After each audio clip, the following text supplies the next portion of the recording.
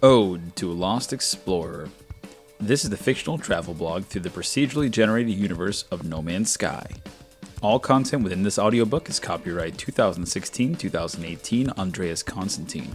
All related No Man's Sky logos and intellectual property included in this novelization are owned by Hello Games. Music by 65 Days of Static. Welcome, interlopers, to the fictitious podcast novelization through the procedurally generated universe of No Man's Sky. Chapter 1. Lost.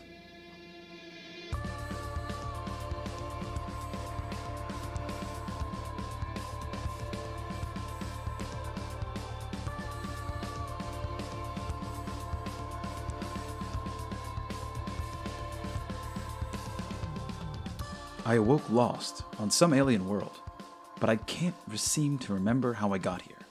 It's as if my memory has been washed clean, no name, no face, no recollection. I do, however, remember that I was cataloging things.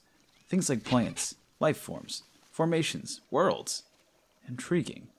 But why? The red sky and landscape flood my vision through the long day.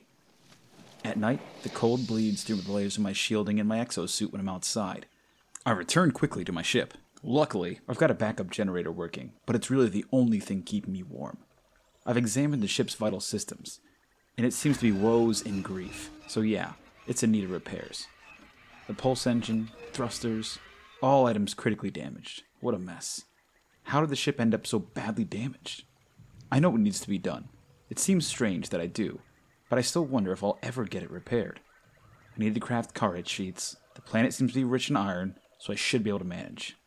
But I'll need other resources, which might pose a very big problem.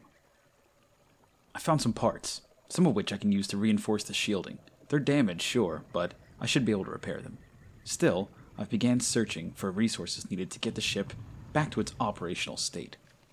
Outside, there's sparse life scattered about, mostly harmless from what I've seen, so I'll be cataloging everything I come across and updating all of my progress while I'm searching.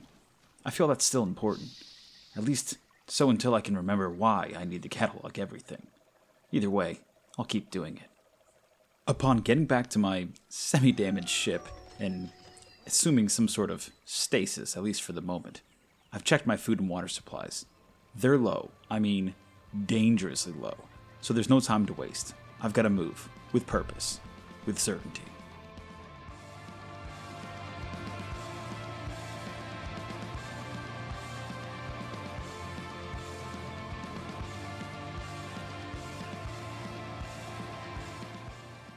Are you a No Man's Sky fan, player, enthusiast, or just enjoy space fiction? Please enjoy this audiobook now, subscribe to the channel, or visit the novelization written by award-winning poet, teacher, and author Andreas Constantine at ode-to-a-lost-explorer.wordpress.com. Keep exploring, interlopers.